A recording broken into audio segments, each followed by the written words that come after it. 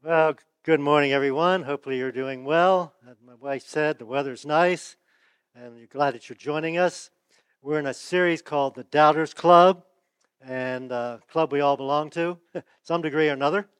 Today's topic is what Jesus claims. So that's where I want to start on your outline.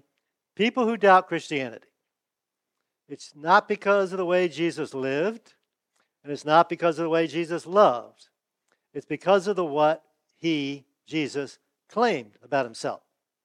Now, it's interesting in our culture, lots of people are spiritual. They can talk about God or some other spiritual entity.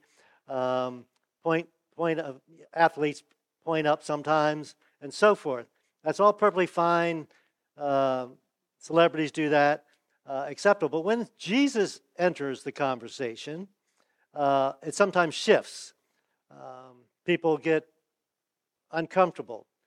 Some people even have to go to court because of some stand about Jesus. Now, most people in Jesus' day liked Jesus. Most people did. And most people like the concept of Jesus today. It's just the claims of Jesus that give people second thoughts or doubts. So I put it on your outline that way. They just don't like the exclusive claims. Jesus said, I am the resurrection and the life. I am the light of the world. So we're going to look at probably the most dramatic example here in a minute. So Jesus was, on your outline, ridiculously humble, right? Who else goes around washing people's feet? Unless you get paid, that's your job. It wasn't his job, he was a rabbi. So he was ridiculously humble, but he wasn't modest at all, right? Going around saying, I'm resurrection and life, I'm the door, I'm the way, etc., etc. So, John 14, last night of Jesus' life, he's talking to his disciples, and at the beginning he says, I'm going away, I'm going to prepare a place for you. And Thomas, we talked about the first week in the series, he asked Jesus, well, wait a minute. We didn't expect you to go, but if you're going, we don't know where you're going. We don't know, Lord, Thomas said. We have no idea where you're going. So how can we know the way? Then Jesus said something that is so, I guess, controversial to some people. Here's what he said. He said, I'm the way. All right, you want to know the way? I'm the way. Not only am I the way, I'm the truth, and I'm the life. Now, this is the part that people have trouble with. No one can come to the Father except through me. There's only one way to God the Father, that's through me. If you had really known me, you would have known who my Father is. Want to know what God is like? Look at Jesus. From now on, you do know him and have seen him. Now, for many people, that's just too exclusive. How arrogant of you to think that you are the only one that knows the right way. And it's got to be through Jesus. Is everybody else wrong? We're going to talk for a few minutes about other major religions in the world. All these major religions in the world are wrong, but you guys have it right. Another concept that people struggle with when they talk about spirituality and faith and doubt is it doesn't matter what you believe, as long as you're sincere. Maybe you've thought that. Maybe you've probably heard that. It seems inclusive, right? You can believe what you want, you'll be fine. I can believe what I want, and we'll be fine. The problem is what? It's not true. When I always talk about sincerity, I always use the example. If I have a drink up here and I think it's something healthy for me to drink and it's poison, and if I drink it, I'm sincerely dead, right? Sincerity doesn't prove anything. You can be sincerely wrong as well as sincerely right. Now, other religions, I want to say this. There's some beauty or even truth in the other major religions of the world, right? The problem is they're just not all the same. So if they're not all the same, you can't have the same conclusion. So quickly, and I apologize, I'm not going to talk a lot about these religions. Buddhists, for example, do not have a God, and you just get through this process of rebirth. All right? So hopefully you've lived a life worthy of being born, your rebirth being better than your last. Hindus have a God, but their God is impersonal. He's kind of just out there, and he leaves us alone. And karma, bad things happen to bad people. It doesn't always happen, true, and good things happen to good people. Neither one of these religions has a concept of forgiveness, all right? There's a sin, we have sin and we need forgiveness for it. Neither one has that. Now, Muslims, for example, they have a personal God, and they don't believe in idols like the Hindus do. And then, of course, we get to Christianity, and we have a personal God, but we believe in a sin nature that needs to have forgiveness. So the problem is they can't all be right? Because they're not all the same. I watched this short interview with Keith Green, who died in the early 80s. He was a musician. Anyway, in his 70s, he was studying these different religions, and he found out something was fascinating. The Buddhists think that Jesus is a good guy, and the Hindus believe that Jesus is a good guy, and the Muslims believe Jesus is a good guy. Even the Jews believe he's a good guy, just don't believe he's Messiah. But none of the other religions believe in the other religions. So he came to the conclusion that this Jesus guy must be right because everybody believes in him for some degree. So, when we doubt, I want to give you 3 things to consider, and especially if you've never become a Jesus follower, these might help you to end your doubt.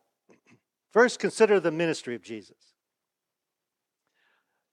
The church of Jesus' day, the Judaism in Jesus' day, snubbed a lot of people. It snubbed people that were mentally handicapped. If you had a mental handicap, you couldn't go to the temple, for example. It snubbed people who were poor, and it snubbed people especially who were, how do we say it, big sinners, lack of morals, etc. So the religion of that day snubbed this group of people. Now Jesus comes along, and he kind of just does the opposite, doesn't he? So we're going to read a little bit about it in Mark's Gospel. Jesus went out to the lakeside, this is the beginning of his ministry, Mark chapter 2, Sea of Galilee, and taught the crowds that were coming to him. As he walked along, he saw Levi, son of Alphaeus, sitting at the tax collector's booth. Now, we basically remember him as being Matthew. This is the same guy, Matthew. And he's a tax collector in Galilee, and that was a kind of a center of trade. So you not only tax the people that live there, you tax the traders that would come through there. And so tax collectors were looked down upon because they were considered traitors because they were collecting taxes for the Romans. And then often they were dishonest and they would collect more than they should, and they became rich. So they were considered kind of the low rung of the totem pole as far as moral people. They were the biggest sinners. And he says this one, Matthew, Levi, follow me and be my disciple. He didn't look for the best guy in town, the most moral guy in town, the most people looked up to. He picked the person in town that people looked down on, become one of his disciples. And the amazing thing is, Levi got up and followed him. Now, what happens next is really interesting. So, Levi invites Jesus and his disciples to his home. He's probably got plenty of money. He can feed all these guests. So he even invites other people. Now, if you're a tax collector, who are your friends? The other tax collectors, because nobody else in town likes you. So along with many other tax collectors, except for kind of the other people that are looked down upon, the big sinners. This translation says disreputable sinners. Now notice this comment. There were many people of this kind among Jesus' followers. Now, we like to think, in our church, most of the people are moral, right? Upstanding. And Jesus' followers, many of them, not most, but many were people that people would look down on for one reason or another. So, of course, the religious experts are watching what's going on. So the text goes on. When the Pharisees' scribes saw who shared the table with Jesus, they were quick to criticize. The scribe said to the disciples, if your master is such a righteous person, holy person, then why does he eat and drink with tax collectors and sinners, the worst among us? They had this concept. If you want to be righteous or holy, you can't be associated with people that weren't righteous or holy. Or I call it the cooties would spread. You would get the unholiness off of them. So they separated themselves. So if Jesus was going to be holy, he can't be hanging out with these folks. Now, Jesus uses this wonderful comeback. Of course, Jesus was brilliant, right? So here's what he says. When he heard this, here's his comeback. Healthy people don't need a doctor. Anybody go to the doctor when they're healthy? Just say, hey, doc, I want to let you know I'm doing fine now. Just want to let you know that. No, when we get sick, we go to the doctor. So he said sick people do. So I, Jesus, have come to call not those who are righteous or not sin sick, right? But those who, now, this translation uses the word think. Now, is anybody righteous in their own self? No. But they thought they were, right? But those who know they are sinners. When I know I'm sick, I go to the doctor. If I think I'm well, I'm not going to go, even if I am sick, right? So we see this tremendous compassion of Jesus for the worst of sinners, immoral people, for people that are physically handicapped, and for the poor and the hurting and the suffering. Now, we need to have the same ministry, right? We need to embrace those who are looked down upon by society, and the outcasts, and those who are poor and hurting, just like Jesus. Jesus also performed a bunch of miracles. So if somebody is lame, he would heal them. Somebody's blind, he would heal them. He would feed people sometimes. So he performed these miracles. The interesting thing is, the Pharisees couldn't debate that, right? Somebody was blind, now they can see. They can't argue with that. What they did was they just wanted him to stop doing it because he was attracting people and they were following him instead of the Pharisees. So they couldn't argue, but they wanted him to stop. Now, all of us here that consider ourselves Jesus followers, we're in the same boat as those folks. We were sin sick, and because of Jesus, we are made righteous. Right? We had to come just like Matthew and the other tax collectors. So when we doubt, we need to consider the fact that Jesus ministered specifically or particularly to people like us. Secondly, we won't spend too much time on this because this is kind of the Easter thing we talked about a couple weeks ago. When we doubt, or if you're in doubt, consider the resurrection of Jesus. Now, the fact is, God created mankind, and mankind sinned, and God hates sin because sin separates him from his creation. So if something separated you, for example, from your kids, because you have children, you wouldn't like that, right? And so God didn't like that. Now, the problem is, us, the kids, can't fix it, right? So God's got to fix it. And that's exactly what he did in sending Jesus Christ to earth, live a perfect life. He could be sacrificed, not just for one, but for all, and then conquer death by raising from the dead. So on the cross, he says, I can't imagine doing this. I'm on the cross, these people are spitting on me and yelling obscenities at me, and they're the ones that got me put up here. And I say, oh, Father, forgive them. They don't know what they're doing. I'm going to say, hey, when I leave this earth, you take care of them. That's kind of, I'm reading through, that's what David did when he told Solomon. I'm dying. When you take over, you take care of these guys that they weren't nice to me. But Jesus isn't that way, right? He said, Father, forgive them. And then he said, it's finished. Right? What's finished? Father, I came to do what you asked me to do. I'm going to make it possible for you and your sinful people to be in fellowship, in relationship, through my shed blood. So, in Acts chapter 2, we know that Jesus has left and Pentecost, Holy Spirit comes and his sermon, Peter's sermon, 3,000 people are added to the church. Then you get to chapter 3 of Acts. You know what happens? Peter's going to the temple, and there's this lame guy outside the temple because he can't go in the temple, and he's a beggar. And he's hoping Peter's going to give him some money. And Peter comes up to him and says, sorry, don't have any money to give you, but I got something I can give you. I can make you able to walk if you like. So the guy jumps at that, right? And Peter heals him. He gets up, and the first thing he does is do what? You know what he does? He goes into the temple because he never could go in there before. So Peter takes advantage of this, and he starts to preach a sermon, we would say. All right? And he says, you killed the author of life. You killed Jesus. But God raised him from the dead, and we are witnesses of this fact. So if you read through the Gospels and through the book of Acts, hundreds and hundreds of people saw the resurrected Jesus. Right? So it's like a fact. When you have a bunch of witnesses see something, it's fact. So it's a fact. The only other option, realistic option, is that the disciples came along and stole the body. Okay, we got some fishermen, we got a tax collector, some other guys. Now, we think this is a brain trust that could come up with a scheme to steal Jesus' body from the Roman soldiers. How likely is that to happen? Not very likely, right? And then on the flip side, most of these disciples, because of their faith, were persecuted and eventually died.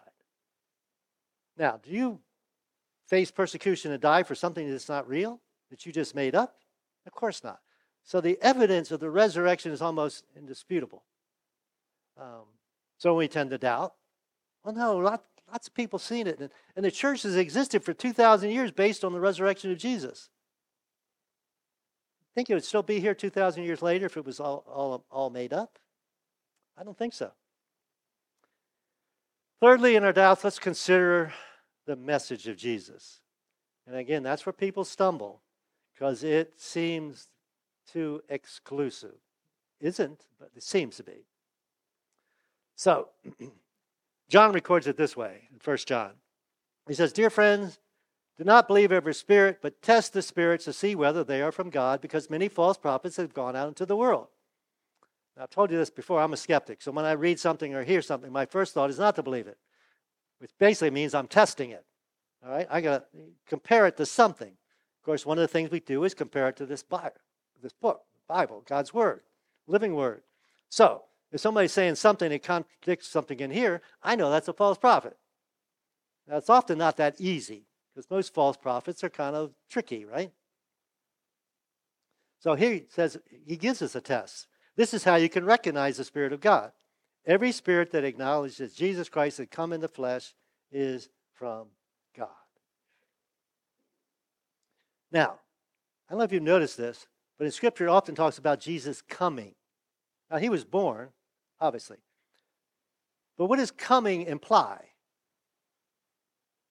Well, he came from somewhere, right? So we would say he pre-existed as God, and he left heaven and came to earth. The other interesting thing is, all the religions of the world talking about escaping this world, right? To something better.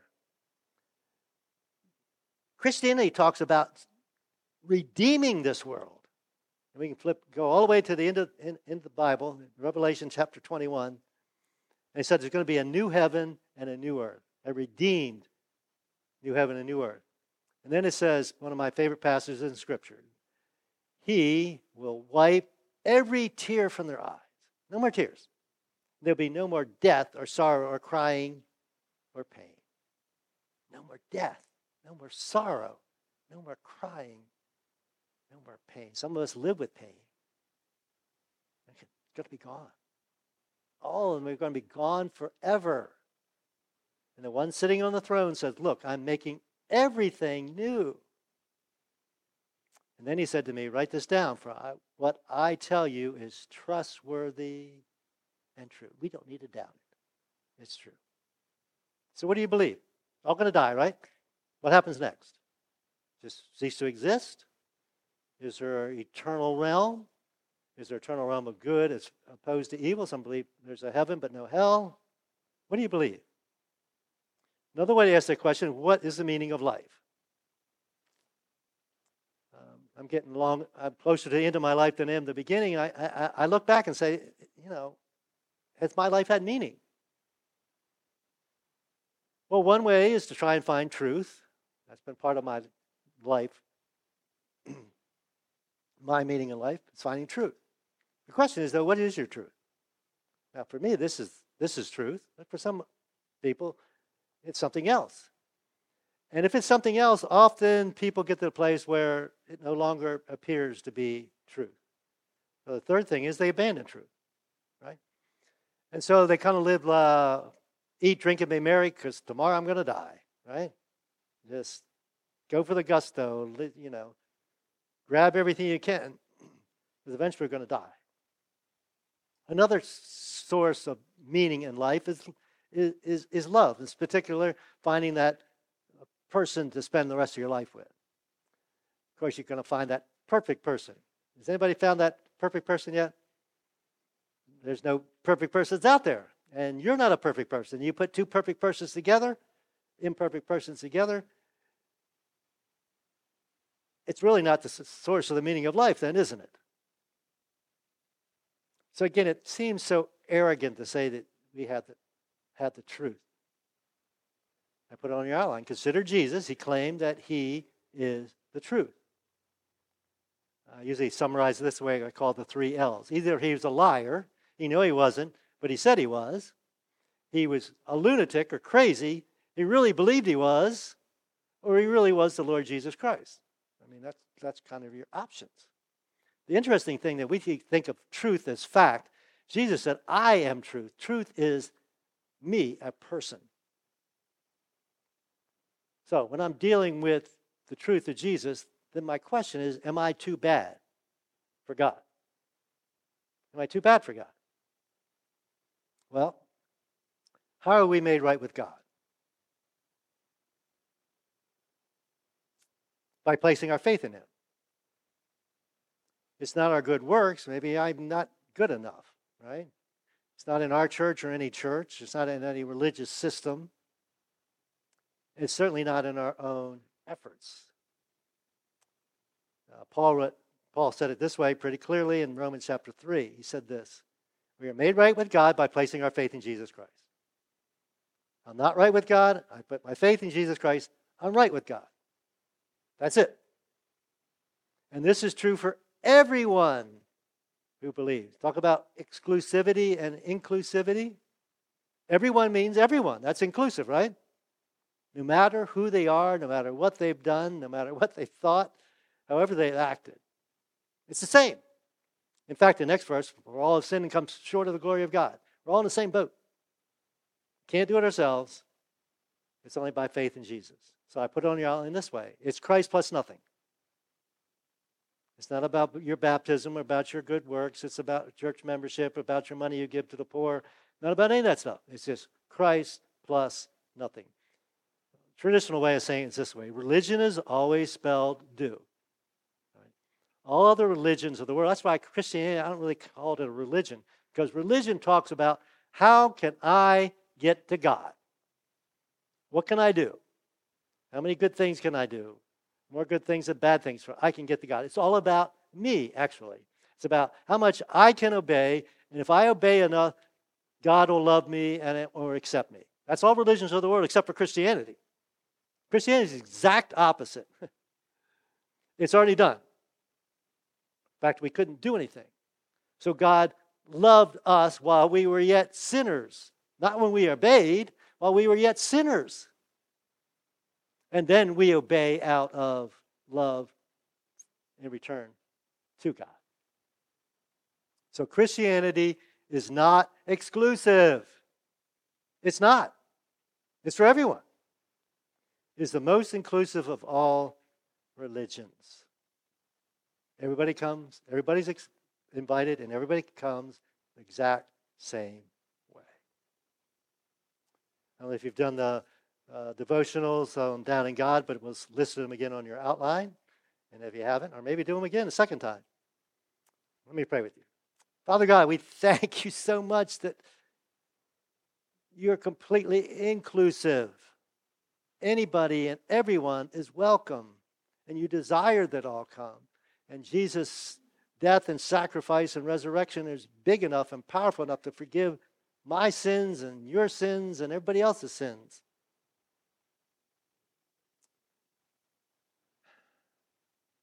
We do doubt God, and sometimes you just need to remember. Remember what you were like when you were here on earth, how you treated people, the fact that the resurrection is almost indisputable. So that takes care of our sin problem. And even though we might struggle with the fact that you're the only way, my perspective is at least there's one way.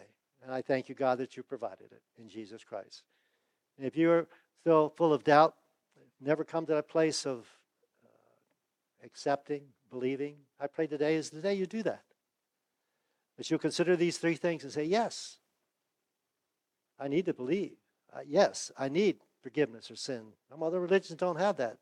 Christianity has forgiveness. Our God is that big. Our God is that loving. Our God is that gracious. Father God, we thank you that this is a process, and we fail you. We'll fail you in the future. We failed you in the past. We'll fail you in the future. But you'd still love us unconditionally, it says. So you love us on our good days as much as you love us on our bad days. How awesome is that? Thank you, God. You loved us enough to send your only Son to suffer and die so we might live and have a relationship with you and spend eternity with you in heaven. We thank you in the precious name of Jesus. Amen.